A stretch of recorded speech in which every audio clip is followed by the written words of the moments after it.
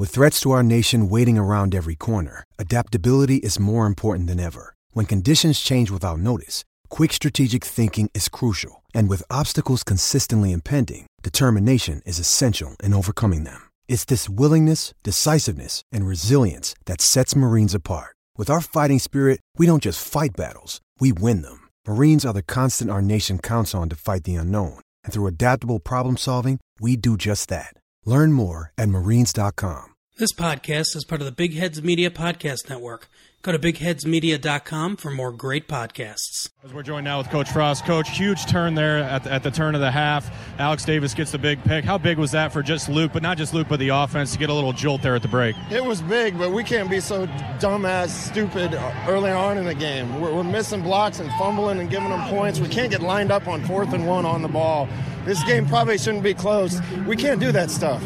I'm tired of it, and I'm tired of our defense coming out and giving up touchdowns on the first drive of the second half. I'm going to lose my mind if they do here. All right, there's Coach Frost at the half as Nebraska leads at 21-16.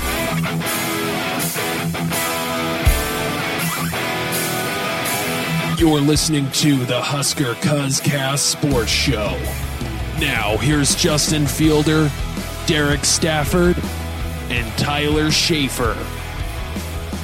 Hey everybody, welcome to the Husker Cuzcast Sports Show. Justin here along with the cousins Derek and Tyler. Nebraska will travel to West Lafayette this weekend to face a struggling Purdue team in a very important game for the Huskers. But first, we need to talk about the loss to Indiana this past weekend, losing 38-31 for the first time since 1959. Now, Scott Frost was very frustrated at halftime, as you heard in the intro. What did you make of that halftime outburst there, Derek? Well, I think you're seeing a coach that's seeing what's going on. He's frustrated. He's just as frustrated as the fans are, guys. And this is not going the way he wants it. It's not going the way we want it to. But at the end of the day, it's still only year 2, and hopefully we get this thing turned around a little bit more this year and at least make a bowl game. But I feel his frustration. Like, you watch this game and you see the mental mistakes that are being made, and it's frustrating. There are times that we looked really good and times that I wanted to tear my hair out. What little bit I have. Tyler, did his outburst surprise you? Nah, not at all. I mean, if you've been following this, I mean, his tone and demeanor, has been a little bit more snippy as of late. The rumors about what he's been saying, at the end of games definitely goes on the side of a little bit more intense. And you looked at him on the sideline on Saturday. I've never seen him look, more fed up about a lot of different things. And and again, Derek said it well. He's a Nebraska guy. He's a fan of this program. He played here. His blood, sweat, and tears went here. And he knows, the team is not getting the job done right now. So, yeah, I'm not shocked at all by his reaction. All right, well, let's talk about this Indiana game here. What are your overall thoughts on it, Tyler? Man, last week I came on here and said this was a must-win. And I meant it. I really felt for us to make a bowl, we had to win on Saturday. And this was the first game this season that really reminded me of last year's season. Our offense was great. I'm sure we'll break this down X's O's a little bit more, but our offense was great. Our defense completely sucked, and it just left me at the end of the game not knowing what the future of the season holds. I really don't know, guys. Derek, what are your overall thoughts? Well, I mean, absolutely. I mean, you guys, look, this is why this game is so frustrating. There was a point where Nebraska looked like you were going to start running away with this thing in the first half. Noah Vedral we were running down the field on that one particular drive, and it didn't look like their defense had any answer for our offense. First half, we had 313 yards against these guys, and we scored 21 points against them. But here's the problem. Noah Vedral fumbles the ball. They pick it up, run it all the way down. And I applaud Vedral for running this defender down, making the tackle. That's fine and dandy. And then the defense gives up a touchdown in one play. So really the tackle is for nothing. If he doesn't fumble that ball, I'm not trying to crap on Vedral because I think he played a hell of a game, but he did not protect the ball at all. He had it in one hand. He bounced it off his own knee. He caused his own fumble, essentially. But they had no answer for him at that point. So there's a good chance we get 20. We have 21 points on that drive right there. And then there's another drive where we drive all the way down the field. We go for it on 4th and 1 with the ball on like the 16-yard line. We make it. But lo and behold, Mike Williams isn't lined up on the line. So now we have to settle for a field goal on 4th and 6, and Barrett Pickering misses the field goal. So let me ask you guys this. Let's just say there's 10 points off the board automatically right there, damn near at least. Or you have to assume it's about 10 points off the board, which could have made this game 31-9 at halftime rather than the 21-16 that it ended up being. Where does this game go in the second half if we're up 31-9 rather than just 21-16? I would assume that we're going to cruise to victory, and that's what Scott Frost was kind of talking about when he went on that rant. You know, we left a lot out there, and you know we could be up a couple of scores. So he saw it. He saw the way that unfolded, and the fact that we couldn't get it done. I mean, he blew a gasket, man. I don't know, you know, at the end, the way that we came out in the second half, well, towards, you know, the later part of the third quarter and fourth quarter, would it have made it much of a difference? I mean, would we have been in a bigger fight? I don't know. I mean, we have yet to play 4 quarters, and I don't know. Tyler, what do you think? Well, I mean, you know, you talk about that scenario, Derek, and I think absolutely if that happens, I think we put the game away. I do. I think we come out and do it. But, you know, you talk about the second half, Justin. You know, between Northwestern, Minnesota, and Indiana, we have now been outscored 42-3 in the last 3 third quarters we've played. Mm-hmm. Right. I mean, you know, whatever's happening after halftime, you know, our offense is just not showing up, and our defense isn't. And, you know, Frost talks about if we give up another touchdown right after 30, he's going to lose it. I mean, and we didn't. We held them, and you know, we then punt it, and we punt it, and we have our only 3 and out of the day, and give it back to them, and then they score. And so it's frustrating. You guys, I want to pivot here. You know, I talked about last week on the podcast, I talked about one of the biggest keys is getting them off the field in the third down. They were top 10 in the country or up there in the country on third down conversions. And right there, if you want to know why we lost that game, it's third down. You know, they went a total of 8 for 10 on third down, third and fourth downs throughout the game. They completed plays of 22, 19, 23, 23, and 11. In the third quarter alone, they went 3 out of 4 on third downs. I mean, that right there is why we lost the game. Is in the critical play, we could not get them off the field. And that is because we did not dial up a damn bit of pressure that whole second half. It's mind-boggling what the hell happened there. How do you mean we didn't give up any pressure? There was one play where we drew up 6 guys blitzing, and their quarterback, who wasn't really that mobile, ran it it was on 3rd and 7. He ran it off to the lower half of the screen for about 15 yards. Like, we had 6 guys blitzing. One guy was on delay blitz, but there were still 5 guys blitzing right off the bat. I mean, it wasn't that he wasn't trying to dial up the pressure. It just wasn't coming. It blows me away how bad our linebackers are at this point. Well, that's a fair point on the linebackers, Dirk. But if you want to point out one play that we blitz and they beat us on it, then that's fine. I would beg to say less than 70% of their third down conversions, we had more than 4 guys rushing. I mean, we did it, and you're right. The one time we blitzed, they beat us for it. I just so maybe it's not even the blitz. We have to generate pressure. We have to, and we're not. And I've sat here and I've defended this defensive line. I've defended this defense. I was big all over them, and they can't generate one bit of pass rush. I'm trying not to swear right now, and it's hard. It's really hard. So, Tom, Go ahead, Derek. Hold on. Here's my problem with the defense right now. It wasn't even that we didn't get pressure. Like that pisses me off too. What really pisses me off is we have 2 seniors getting roughing the passer penalties. You know what?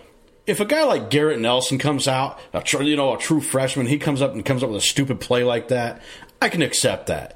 But you got 2 seniors who extended drives by stupidly hitting the quarterback. It wasn't even like both of them were terrible. It wasn't like either one of them couldn't have let up. They both hit him a good 3 steps late. I call it frustration, call it what you will, but you're seniors and you're supposed to be leading this team and showing the freshmen how not to do things. And here you are coming out with late hits. Don't be stupid. Yeah. Tyler, I do want to ask you something because you were high on this defense, and you received a question on the hashtag AskHuskerCuzcast, the new hashtag there. Why has the defense regressed after playing well early in the season? What do you attribute that to, Tyler?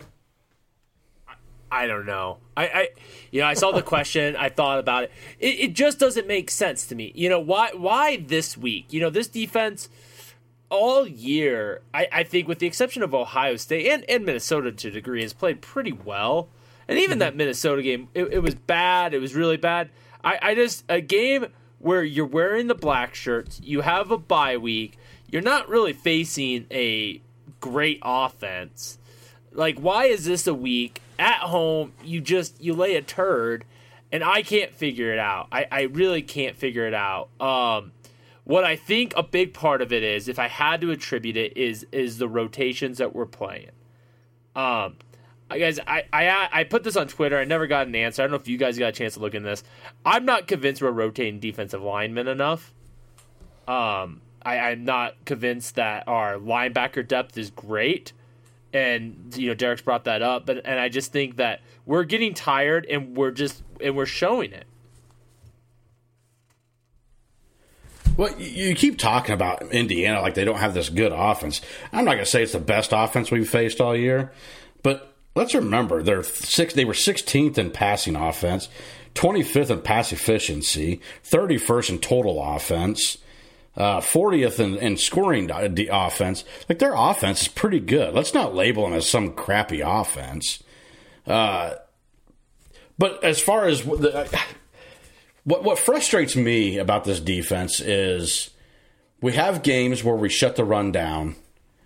The first 3 games we talked about how great this run defense was because we held up our first 3 teams down to 100 yards. And we sat here and talked about how we didn't have a running back with over 50 yards against us for those first 3 games.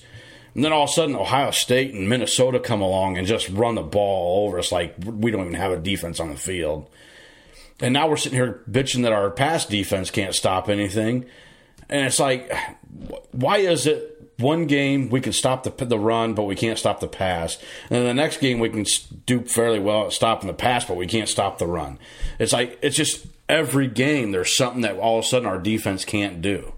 What's interesting, a couple episodes ago, we were talking about the strengths of this team, and we all kind of agreed that, hey, so far the defense is the strength of the team because of all the offensive struggles that we've had. I mean, do you feel the same way now, Derek? Oh, absolutely not. Like, right now, the offense is suddenly starting to look more like the strength of the team again. And it's only one game because for 2 games before that, 3 games before that, they didn't show up. And then the defense didn't show up on top of it on 2 of those games. And it's like, God, it's frustrating.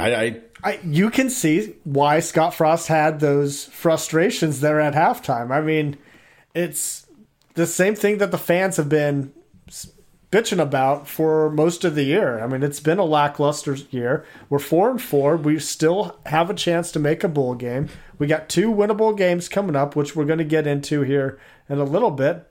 But it is frustrating because anytime that you think we're headed in the right direction with the defense is playing good, then the rug is swept out from underneath our feet, and we're just like, what the hell just happened? I mean, how did we make Indiana look that great, though? I mean, did anybody really see him scoring 38?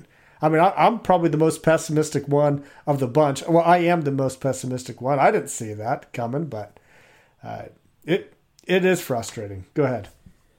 You talk about the frustrations of this year, but you guys, this is like 10 years going. Like it is. This isn't like this isn't even a Scott Frost problem. This is a problem that's been going on over the last 3 coaching staffs. I mean, the record's getting worse with the only 4 wins a season the last 2 seasons, but it's the same thing year in and year out, basically since we joined the Big Ten, where our defense struggles in 2 or 3 games or more every year. Yeah, it's almost like it doesn't matter who the head coach is. We're cursed.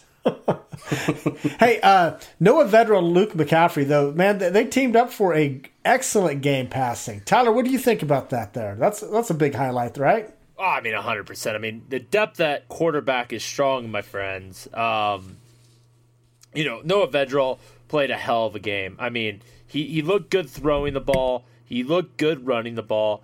Then all of a sudden you get Luke McCaffrey who comes in. And before we talk about his, what his stats look like and all that, what impressed me the most is how he commanded the team. You saw him going into halftime, high-fiving, getting everyone jacked up. And, he did that on the sidelines after he had that first touchdown drive he drove. He's talking to people. Adrian Martinez goes over and greets him. I mean, this is a good culture and a good group. I know there's been a lot of coaches' names on the hot seat. And for a bit, a lot of people thought our quarterback coach, Mario Verduzco, I think that's how you saw his last name. Verduzco. Okay. That's pretty Come close. on, man. That was pretty close. His name was talked about because Adrian Martinez, a lot of people felt regressed. I mean, I'll tell you what, there's no way you can get rid of him with the way the depth that this quarterback looks. I mean, I think that position group is easily the strongest strength of this team right now. If only we had anything else around it. Right. Derek.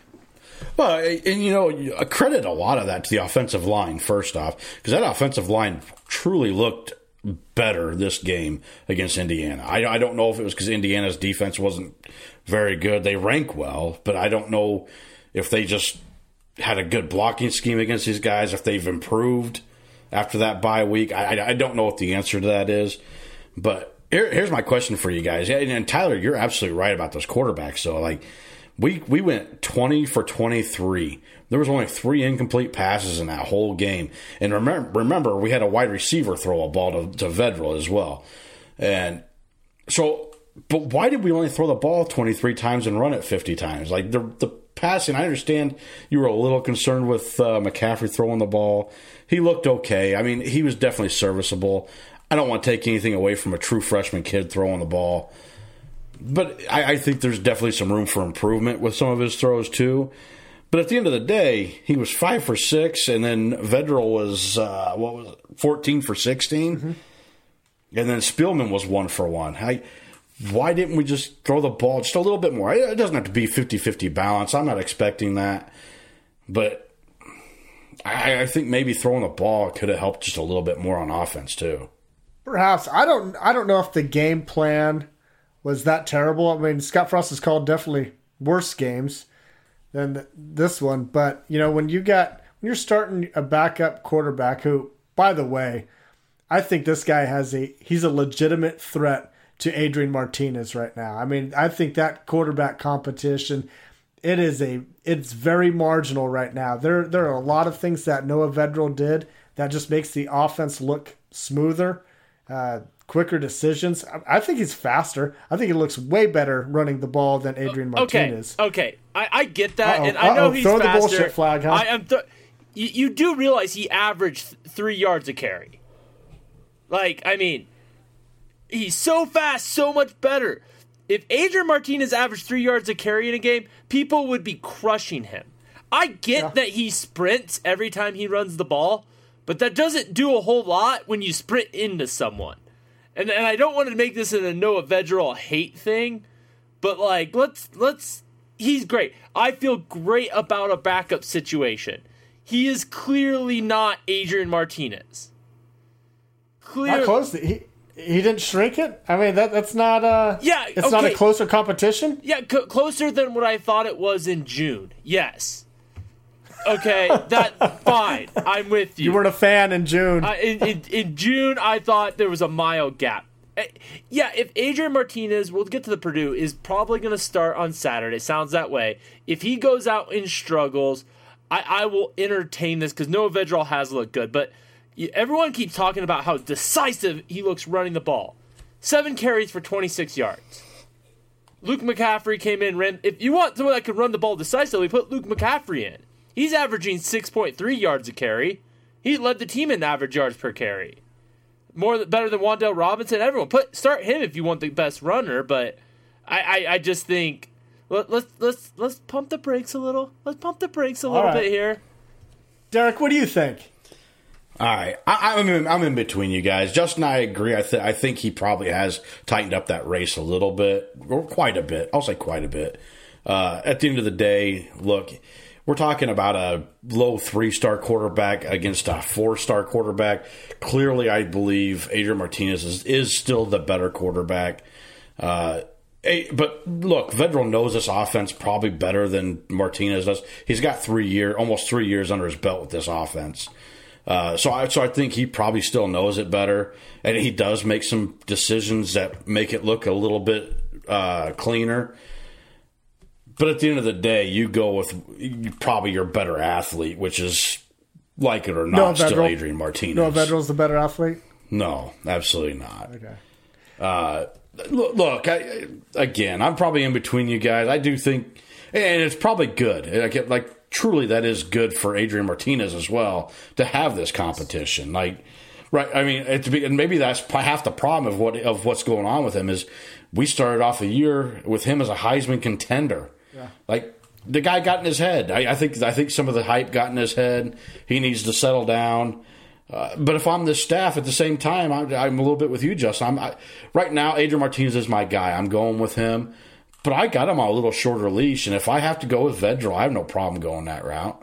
I think we got 2 studs. I will say this. I kind of harsh Justin because he's going a little bit too far like he normally does. The gap is closer. And if Adrian Martinez starts against Purdue and struggles, I'm not saying you should bench him. But then now there's a conversation. Now the conversation looks a little bit closer. Again, Adrian Martinez has not had a terrible season. This myth of him having this awful season is not accurate. You take out that Ohio State game, he's had a pretty good season. Good turnover ratio. He's playing some good football. So let's just pump the brakes there. But the future in depth is great there. And we still have a kid named Wan'Dale Robinson who, I still don't love that they're running the kid 22 times a game. But, man, he is making a case to be in the best freshman in the Big Ten. He really is. He is our, I think among our best offensive players. I'm not ready to crown his ass yet, but he is up there. He's great, and he had a really good game on Saturday. I disagree. I'm ready to crown him. He's probably the best weapon we have. He is. Hands down, he's the best offensive weapon we have. I don't think there's even a question. I don't know. And as far as being the best freshman, right now, I would like to ask you, who do you have above him as freshman? As a true freshman, or even as a redshirt freshman, what player do you have out there that you think has been more needed or more impressive than Wan'Dale Robinson at this point? Well, we may talk about him here in a second, but David Bell for Purdue is definitely making a strong case, that he could be in that conversation. Well, we will definitely get there here in a little bit there, so don't jump there. But other than that, I mean, that's the only name in the Big Ten that competes with him, in my opinion, right now. All right. Anything about special teams that you want to talk about there, Derek? Just one small thing. I could go on for a while on special teams. Quick. Okay. Everybody said we were screwed because we didn't have Barrett Pickering, and then he comes in and goes 1 for 2 on field goals. He obviously wasn't necessarily the answer. I don't know what the answer is at kicker. We just don't seem to have one. Even with Barrett Pickering, I'm not convinced we have a great kicker. I think something on special teams have really shown to be really good this year. The coverage units on punts and kickoffs, I think, have been some of the most improved units we've got on this team for this year compared to last year. But why can we not stop kicking out of bounds? Yeah, I don't. Your coverage is good. Quit kicking out of bounds. Don't worry about kicking down the middle. Just let your coverage do what they've been doing all year. Tyler, thoughts on special teams? It's not special. It is not. It is not special at all. Hey, there's a little bit of a roster update there in Husker land. Miles Jones has decided to transfer after 8 games. Not shocking by no means. We've kind of speculated that he could be a transfer candidate. But what is shocking is after 8 games, he has decided to move on. Tyler, what do you think about all this? Roster attrition is nothing new. The transfer portal has just definitely changed college football and the way kids are transferring. With that said, of the 2017 and 2018 class, we've had 20 people not pan out. We're batting about 48% of people that are even on the roster, let alone if they're contributors or not. So I don't know what to make of this. It's shocking me, this level of attrition we're seeing. As far as the Miles Jones situation, I wish the best for the kid. I have no ill will for him. He came to Nebraska as a 3-star. There was a lot of people that had this thought that he could be what Wan'Dale Robinson is right now. He wasn't the high school player that Wan'Dale was. I'm not going to crush him. He was a guy that needed to be probably a junior or senior before he was going to be able to contribute. And he didn't want to wait. My question is why? Why is this happening where these guys are just so quick to leave? Are the coaches not, giving them hope for the upside of their future? Are they not painting the picture of them being that senior that gets to the NFL? I just don't understand the culture of this team right now, why we're seeing such attrition with these young class. Thoughts, Derek? I don't have a lot of thoughts on it. It was a transition year in 2018. The 2017 class was Mike Riley's class. It's part of the transition. I think it's been a little bit worse for this staff than maybe some other staffs, but I think some of it has to do with the winning. I think some of it has to do with not playing. 5 years ago, it was very rare you really talked about a freshman, whether true or red shirt, being a big deal on a team.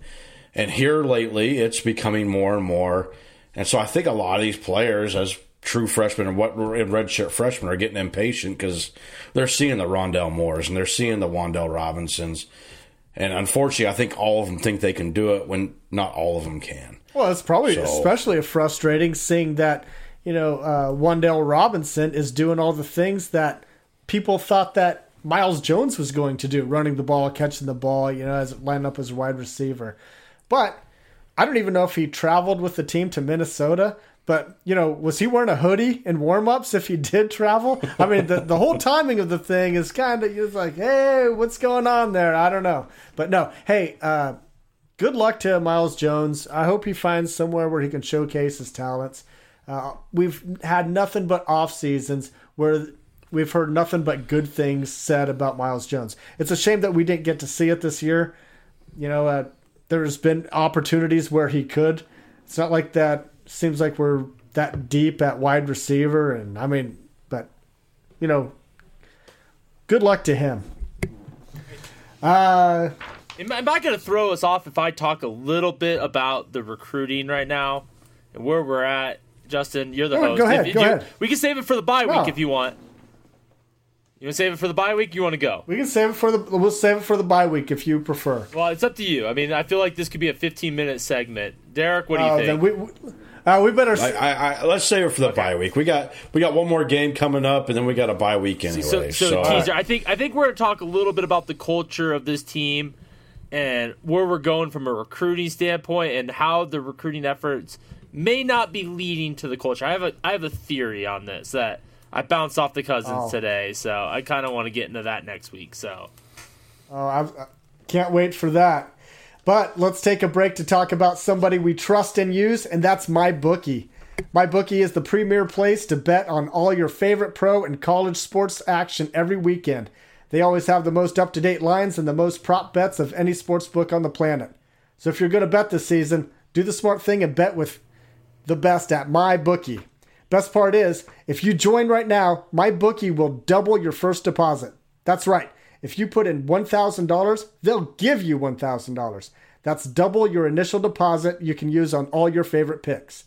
Use promo code LATEFEES to activate the offer. That's promo code LATEFEES, one word, double your cash. Visit mybookie.ag today. You play, you win, you get paid.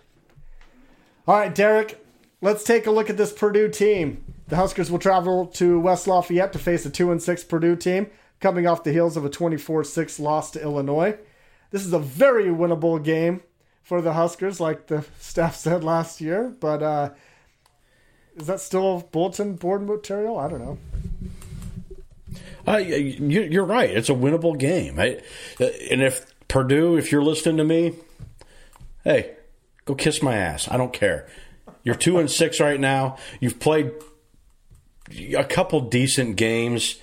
You're on your backup quarterback who got pulled last week because you got annihilated by Illinois. This is a winnable game. Their defense is atrocious. They have an offense, guys, and they can throw the ball around like Indiana did. Their stats, passing wise, are fairly even to what Indiana did. They're slightly under what Indiana did. Indiana averaged 307 yards coming into our game, and now in Purdue averages 301. So I mean, they're really pretty even. They can't run the ball. They're one dimensional. They're 129th in the country in rushing offense, only averaging 68 yards a game. Their turnover differential is atrocious. They haven't gotten a lot. They haven't pulled a lot of turnovers on defense. In fact, they've only got 8 total turnovers for the season, guys. Nebraska's sitting at 12. So that's a battle that Nebraska should be able to win. They're turning the ball over quite frequently. They have some good receivers. I know Tyler's going to go into David Bell, so I'll just go ahead and leave him for Tyler. But it's not just him; it's their tight end Bryson Hopkins. He's almost as much to worry about. In the way our pass defense played last week, that scares you a little bit. But I don't. That their defense is nowhere near where Indiana's defense was. All right, Tyler. What are some ways Purdue can exploit Nebraska? Well, I mean, Derek kind of, killed my lead there, but they've got weapons. They got weapons for days, and they're going to score points on us Saturday. I mean, let's just get that out of the way. They're going to throw the ball on us. David Bell, besides Rondell Robinson, might be the best freshman in the Big Ten. He is phenomenal. He has 653 yards receiving. And Derek talked about Hopkins, 441 yards receiving. They are going to be able to move the ball through the air. That's going to happen on Saturday. You take that out, you look at other things. I mean, Purdue, while they're 2-6, like Derek points out, they also played a 1-touchdown game against Minnesota and a 1-score game against Iowa. They have been competitive. 3 of their losses, if you count Nevada, have all been 1-score games. This is not a gimme game. This is actually a game that scares the shit out of me. When you have a team that is going to put up points and a team that is going to exploit a weakness that we showed last week, what I mean, I are we going to be able to outscore them on the road? That's the $1 million question. So, Derek, in what part of the game does Nebraska have the advantage here against Purdue? You're on mute, bud. Sorry. This is probably the worst defense we've faced since probably Northern Illinois. Tyler, yes, we better be able to score against these guys. Their defense has given up 28, almost 29 points a game, 74th in the country. They give up a lot of yards. They don't. The only thing they're decent at on defense is stopping them on third downs, which Nebraska could take a little bit out of their page on defense. But defensively, they're just not a good team. And I honestly believe that whether Martinez comes out or Vedral comes out, we're going to move the ball on these guys. And again, it's going to come down to quit screwing up and quit fumbling the ball. That killed us twice last week. And the only good thing about this team, they've only recovered 2 fumbles all year. So they're not really good at forcing fumbles, and they're not really good at recovering them. So Nebraska needs to and should be able to score a lot of points on this game. And Tyler, you're right. They're going to score some points on this defense because I'm not convinced that we're going to shut their pass offense down. However, it's going to be one-dimensional. So do what you need to do to get pressure on this quarterback. That's what Illinois did, and I understand the weather played a little bit into that too. But the Plummer, I forget his first name. I'm sorry. Jack Plummer. It's not Jack Plummer. There you go. Jack Plummer. He doesn't do well under pressure. He threw a couple he's been throwing a lot of interceptions while he's been under pressure. So we need to get back to the way we played defense earlier in the year and start picking the ball off against this guy. He's not a great quarterback. He's serviceable. Rondell Moore, even if he comes back in, how rusty is he going to be after not playing for over a month? David Bell's going to get his yards on us, most likely. Bryson Hopkins, he's the one I think scares me the most right now. He's a big, athletic tight end. And Derek, I don't know that our linebackers are going to line up well with him. So, Derek, you're talking about Rondale Moore coming off the big layoff. I mean, Adrian Martinez is coming off a layoff also. Does that scare you as well? Slightly.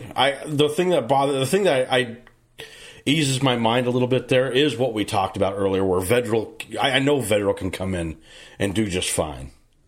So if he is struggling, I expect the staff to say, "You're not ready." So, Tyler, if Rondale Moore, if he does play, how bad does that scare you? I mean, Rondale Moore is among the best players in the Big Ten. Scott Frost talked about that in his press conference. His year is probably not as explosive as his last year, but I mean, he has still been productive when he's out there.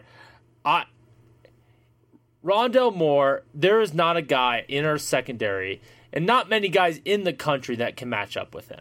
There's not, and you add him on there. It's not even what he can do; it's what allows for the other weapons. David Bell is going to get more singular coverage. I mean, you have to scheme around Rondale Moore if he's on the field. Derek, you kind of talked a little bit about, the Purdue's defense. Again, we have identical defenses right now. So this game is going to come down to offense, and on the road, does our offense translate into the position where we're going to be able to outscore them? I just don't know that answer. So the over-under on this game is 58. Derek, if you had to bet that line, what direction would you take? I'm going over all day long. I might go over in the first half on that. I mean, Derek's joking here. The funny thing is, it was 55. This is definitely, you could tell, one of the hot bets in Vegas. It was 55 yesterday. Yeah. Opened at 54. At 54. Vegas got that wrong. Shot 58. I mean, why did we not jump on that? I mean, I don't know. I think probably a better line is in the 60s. I don't know where, but yeah, 66, I mean, probably 66. it's probably a better line. I mean, and just, at the end of the day, I think a lot of people right now are looking at this Purdue game and they're looking at that Illinois game, and they struggled against Illinois. There's no doubt about it. But if you watch that game, that game could not have been worse for Purdue. The weather conditions were terrible. They can't run the ball. Derek talked about that. So you can't throw the ball because of the monsoon. Illinois has actually been playing better football. I think they're a little bit of under-the-radar team right now, how they've been playing lately. They beat Wisconsin. It wasn't a fair game. You take that Purdue game out, that Illinois game out, Purdue's top 10 in the country in passing. Plummer, as a backup, has played really, really well coming in the game. He very much like Noah Vedral. So, I think with him playing on Saturday, and they're gonna get the ball moving. It's God. This game scares the shit out of me, guys. I got to be honest. So, I mean, just the fact that they are so one-dimensional. I mean, they struggle running the ball. Of course, with our defense, they'll probably run for 150 yards against us. I somehow doubt that. You know what? Their run offense is even worse than Indiana's, and Indiana only had 104 yards rushing on us. I mean, I'm just saying. I mean, this is. I don't think they're going to run the ball on us. This is just one of those. The problem games. is they might have 400 yards passing. That's going to be the problem. But don't you think this is one of those games where we'll probably try to overcompensate for the passing attack, and it'll just allow them to gash our defense. I mean, shit, it may be just like 2 or 3 plays where they get chunk yards to get that. It just has the feel of that because it just never fails with our defense. But you guys keep talking about Rondale Moore, and you guys realize he's not on the depth chart still, right? I mean, but they talk. Like, there's no guarantee he's back. But Jeff Brom said he wasn't going to. He didn't feel the need to talk about a depth chart. Well, so there's a couple. That's fair, but he's not on the depth chart. Like, there is a depth chart out, and he's not on it. He did name Jack Plummer his starter. Yeah, So, I mean, he may not want to talk about his depth chart, but he's put one out. I mean, their leading rusher, I'm not going to be able to pronounce his last name, but his first name is King. He has 289 yards and 3 touchdowns on the year. King Duru, is that how we say his last name? Doru.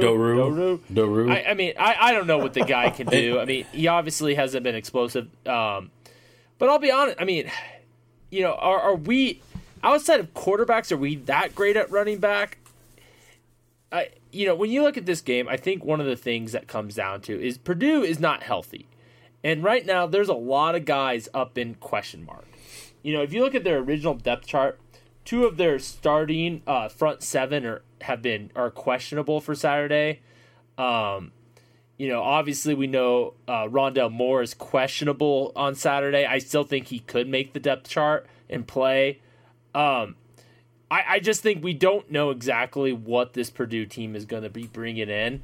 And don't underestimate Nebraska on the road.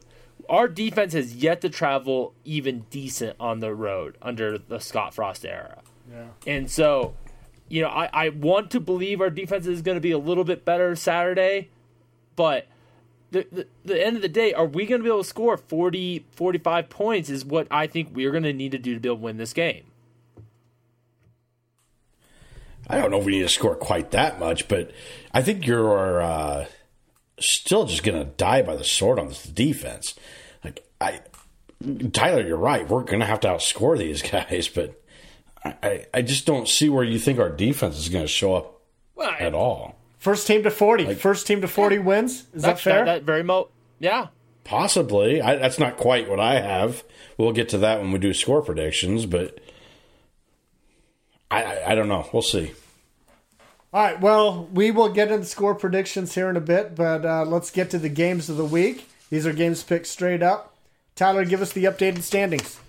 Right now, we're all having a pretty good year. We're 40-10. College Game Day wishes they were as good as the Cuzcast. So let's keep the success going, boys. All right. First game, Northwestern at Indiana. Indiana's 11.5-point favorites. Tyler. Yeah, after Indiana won last week, I'm buying a little bit more stock in the Indiana program. I don't know what's up with Northwestern. They're not the same right now. They can't score. Their offense is not there. They even allowed Iowa to score over 20. I got Indiana in this game. They probably even cover. Derek. I absolutely agree. Northwestern, Tyler, I don't know why you're so surprised. You called them one of the worst team in the Big Ten West to start the year, and now it's looking like they probably are. Northwestern's terrible right now. They can't score on offense. Their defense is, in fact, their defense is giving up over 24 points a game. Their offense is only scoring 10 points a game. So I think Indiana wins this game pretty big. I'm going with Indiana also. And Tyler, I just want to mention, in the past, when we do our preseason picks for the Big Ten, usually we are on the Indiana bandwagon. And we've been on the Indiana bandwagon every year except this year, right? And of course, look what they do this year. We're not on their bandwagon. They're already bowl eligible, looking like we all have them picking up their 7th win. We were too early to the party. We showed up too early. We were on the Indiana bandwagon 2 years ago, whatever it was. But anyway. Nobody likes the early arrivals. I know. I don't know what to tell you guys. Yeah, but anyway. Game number 2, number 15, SMU at number 24, Memphis. Memphis is 6-point favorites. SMU has been one of the surprises of college football this year, but I think with the momentum and all the accolades of being the marquee game of the weekend, in a lot of people's eyes, I think Memphis is going to play pretty well at home. I like Memphis I would call it an upset based off the rankings, but off the spread, obviously their favorite. I got Memphis in this game. Derek? I'm taking Memphis for home field. It's in Memphis. I think they win at home, but I don't think they cover. I think this is a close game. It's going to be a shootout. It wouldn't surprise me if SMU pulled out the win, but I think just home field, I'll give it to Memphis. Yeah, I'm with you. I actually have SMU winning. I think this will be a close game. I know SMU, they don't seem to travel very well, but I think for some reason I'm going to give SMU the win here. Plus, I need to distance myself from you guys. Number 8, Georgia, -6.5 versus number 6, Florida in Jacksonville. Tyler. Yeah, God, this is a tough game. I think this is actually a really competitive game here, but I'm going to go with Georgia on, I guess you would call it the road because it's in Florida, but, neutral site game. I got Georgia winning this game.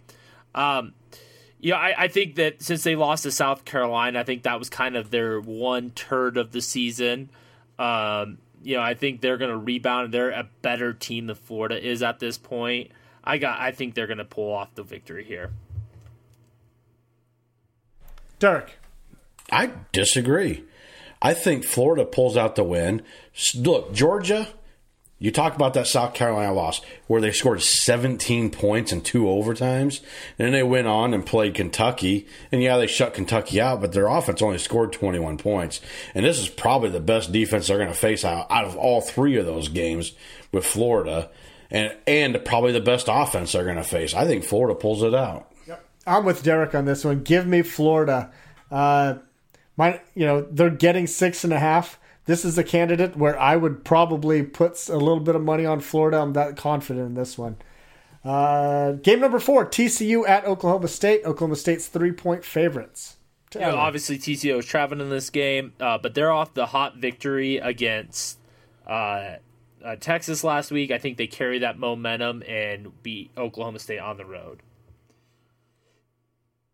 Derek. Again, I disagree with you. I think TCU comes in a little hungover after beating Texas. I think just as much as they're excited they beat Texas, I think Oklahoma State just beat Iowa State, who was ranked at the time. I think Oklahoma State has a slightly better offense. I think this is a shootout. I could see either team winning, but I'm going to go with Oklahoma State at home. And if you're betting, bet the over in this game because the last I seen it was at 60. Yeah. And both teams are scoring a crap ton of points, and neither one has a great defense. I like that over also. I'm taking TCU just because I'm going to high-five them for beating the shit out of Texas. I mean, that goes a long way in my heart. So give me TCU. Last game, number 9, Utah, 3.5-point favorites at Washington. Tyler. In the last 4 games, Utah has given up a total of 23 points. One of those opponents they played was Washington State. They just shut out Cal, held ASU to 3 points the week before that. I think Utah's defense is the premier defense in the Pac-12. I think they're a little bit under the radar. I think they go on the road and win this game. Derek. Yeah, I agree. Utah's defense is just too much. They're only averaging a little over 10 points a game defensively. I find this being a very low-scoring game. Boring game. I think it'll be a Big Ten type game, just in the Big 12. Yeah. But at the end of the day, Pac-12. I think Utah is a slightly better. Yeah, I'm sorry. I think Utah is a slightly better team. Yeah, I'm taking Utah. This game really bores me. I don't even know if I'll watch this game. I mean, there's nothing about this game that interests me whatsoever. Maybe it's just Pac-12. I don't know. Next segment, best bets. All of these picks are against the spread. This is the chances for the Cousins to make you some money. And again, like as we mentioned, mybookie.ag. Go ahead, sign up, and get your 100% match using the offer code LATEFEES. Tyler, what is your best bet? You don't want to do a standing? Nope, okay. No. I want to hear the standings. Go Tyler. ahead. We were terrible and we've been terrible in the season. It's We were funny. You would think the way that our best bets have gone, we would be homeless.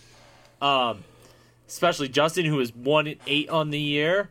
I like to throw shade at him, but I'm not doing much better. I am 3-6. And Derek, you are leading at 4-1. So I guess, you're still losing money, but you're at least a little bit close. Well, not technically. Technically, I'm tied for the year. Yeah, the juice will kill you, brother. The juice kills you.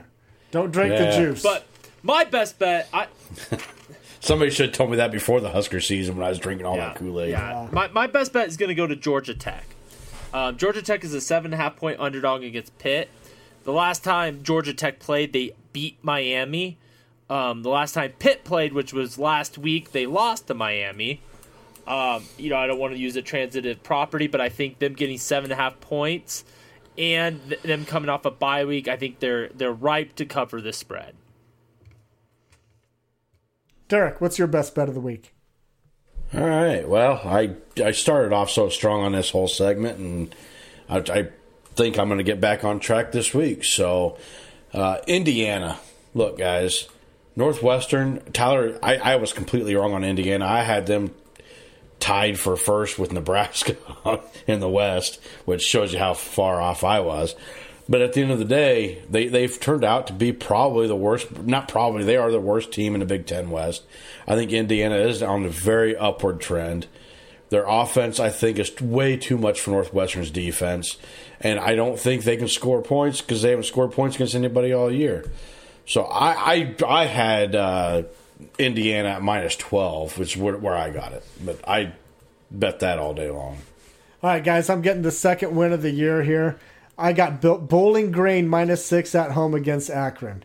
Akron is 0-8 on the year and 0-8 against the spread. Now, Bowling Green, they're not very good at all, but Akron has only scored 3 points in the last 3 games. Bowling Green will cover 6 points easy against this game. Again, they're at home, so take Bowling Green to the bank. Double down on all your losses that you've had this year. Make that money back and do great things with your life. Just listen to me, right? All right. Score prediction time. Nebraska -3 at Purdue.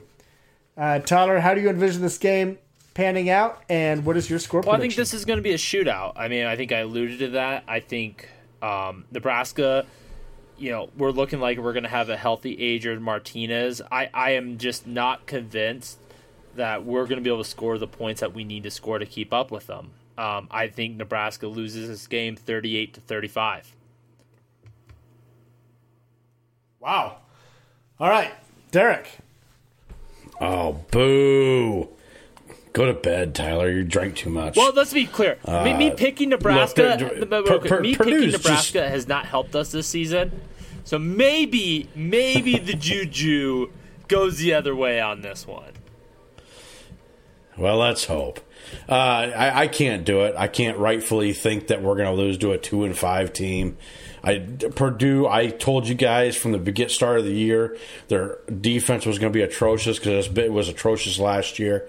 Their offense only had 3 returning starters. I thought they were going to struggle offensively, and rightfully they pretty much have. They throw the ball well, but overall, offensively, they're ranked 100 in scoring offense. They're 93rd in total offense. They're going to score some points on our defense because our defense isn't very good. But I have Nebraska winning 38-28. I don't think that Purdue's good enough to really beat Nebraska. The only thing that scares me on this game is we're on the road. All right, guys. I don't want to toot my own horn here, but I'd love to. I want to remind you guys that I am 8-0 in picking the Nebraska games this year. I suck at best bets, but picking the Nebraska game, 8-0. This game, I agree with you, Tyler. I think this is going to be a shootout. And I have the score ending in 38-34 for Nebraska. Nebraska's going to go on the road, and they are going to get the win there in West Lafayette. So I'm getting ready to go 9-0. Nebraska's dreams of a bowl game, they're going to remain alive. Got to get that after Maryland, but yeah, this is going to be it's going to be a nail biter, guys. I just feel it. It's going to be one of those things. But you know what? It's just like every other single game this year. It's the little mistakes. What are the little mistakes that are going to chime up and bite us in the ass? And that's the part that scares me. But I think with everything that's gone on this week, there might be a little bit more attention to detail and doing the right things. And so I think that might just be enough to where Nebraska can get the win. So, thoughts? I hope you guys are right. Again, I think, guys, I really don't want to go into next week's podcast and talk about a 4-5 team. I really don't. This is a show me game. Guys, you guys both think we can win. I'm a little bit more skeptical. Frost talked a lot about what happened this week. We've heard a lot of press conferences. I'm right now in the show me something, and until proven otherwise, that's where I'm going to stand probably for the rest of the year. All right, well, you're turning into me. I said it before the Northwestern game that I thought Purdue was our easiest game left on the schedule. I continue to believe that this is our easiest game left on the schedule, and I think this is. Tyler, you talked about last week's game being a must-win. I think we all kind of came to that agreement, but I think this is a must-win game. I think the staff knows that. I sure hope they know that at this point. I think the team's got to know it. You have to win this game. I don't care if it's on the road. You have to win it. You know what, guys? If we do not win this game, we do not go bowling this year. It's tough to imagine. We don't go bowling. I'm going to say never say never on that one until it's actually dead. But no, I'm with you guys. This and again, right now, I don't think we're going bowling. I just think that this team is they're not right. They're just they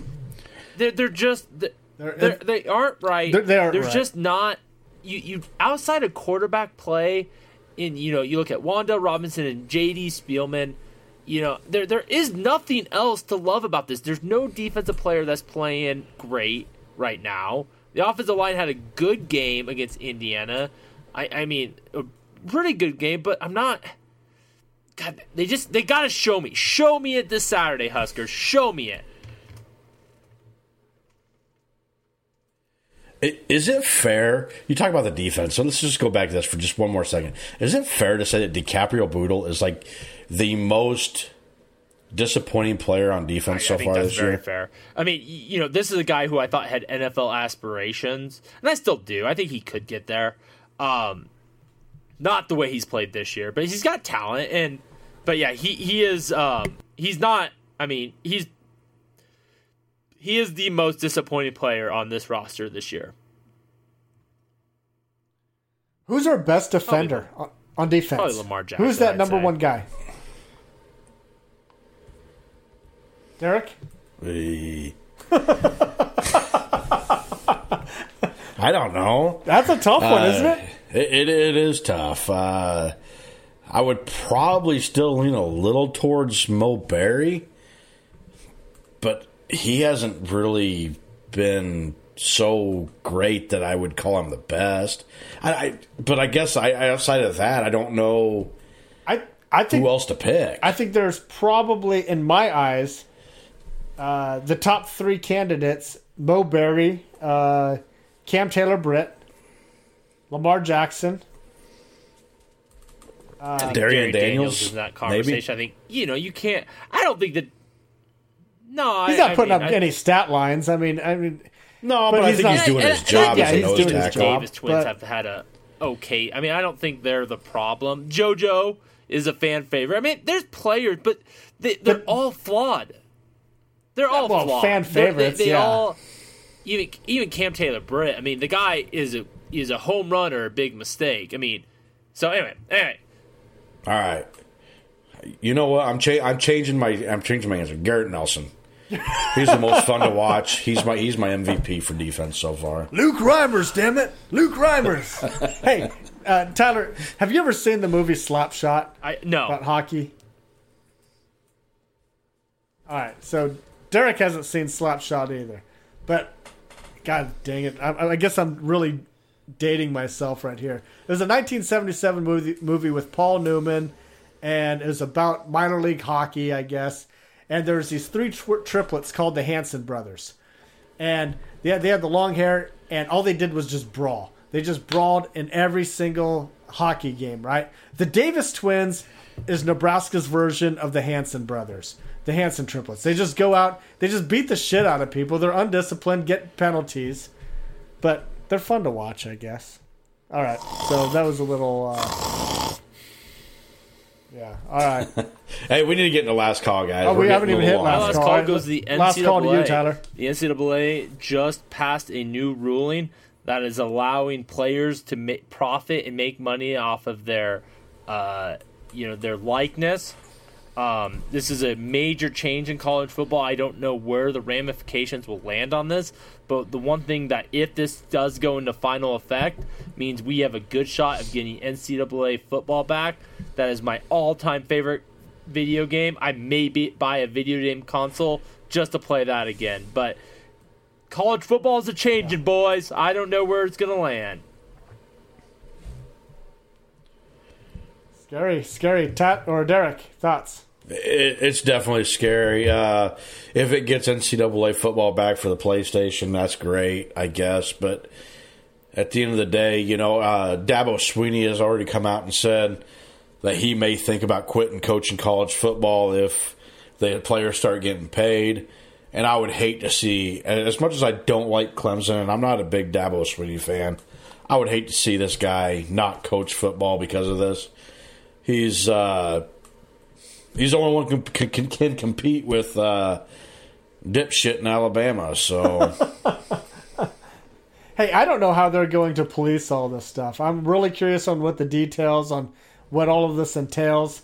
It could be great. It could be bad. I don't know. We just don't know enough yet. But players, they deserve a little bit of the pie.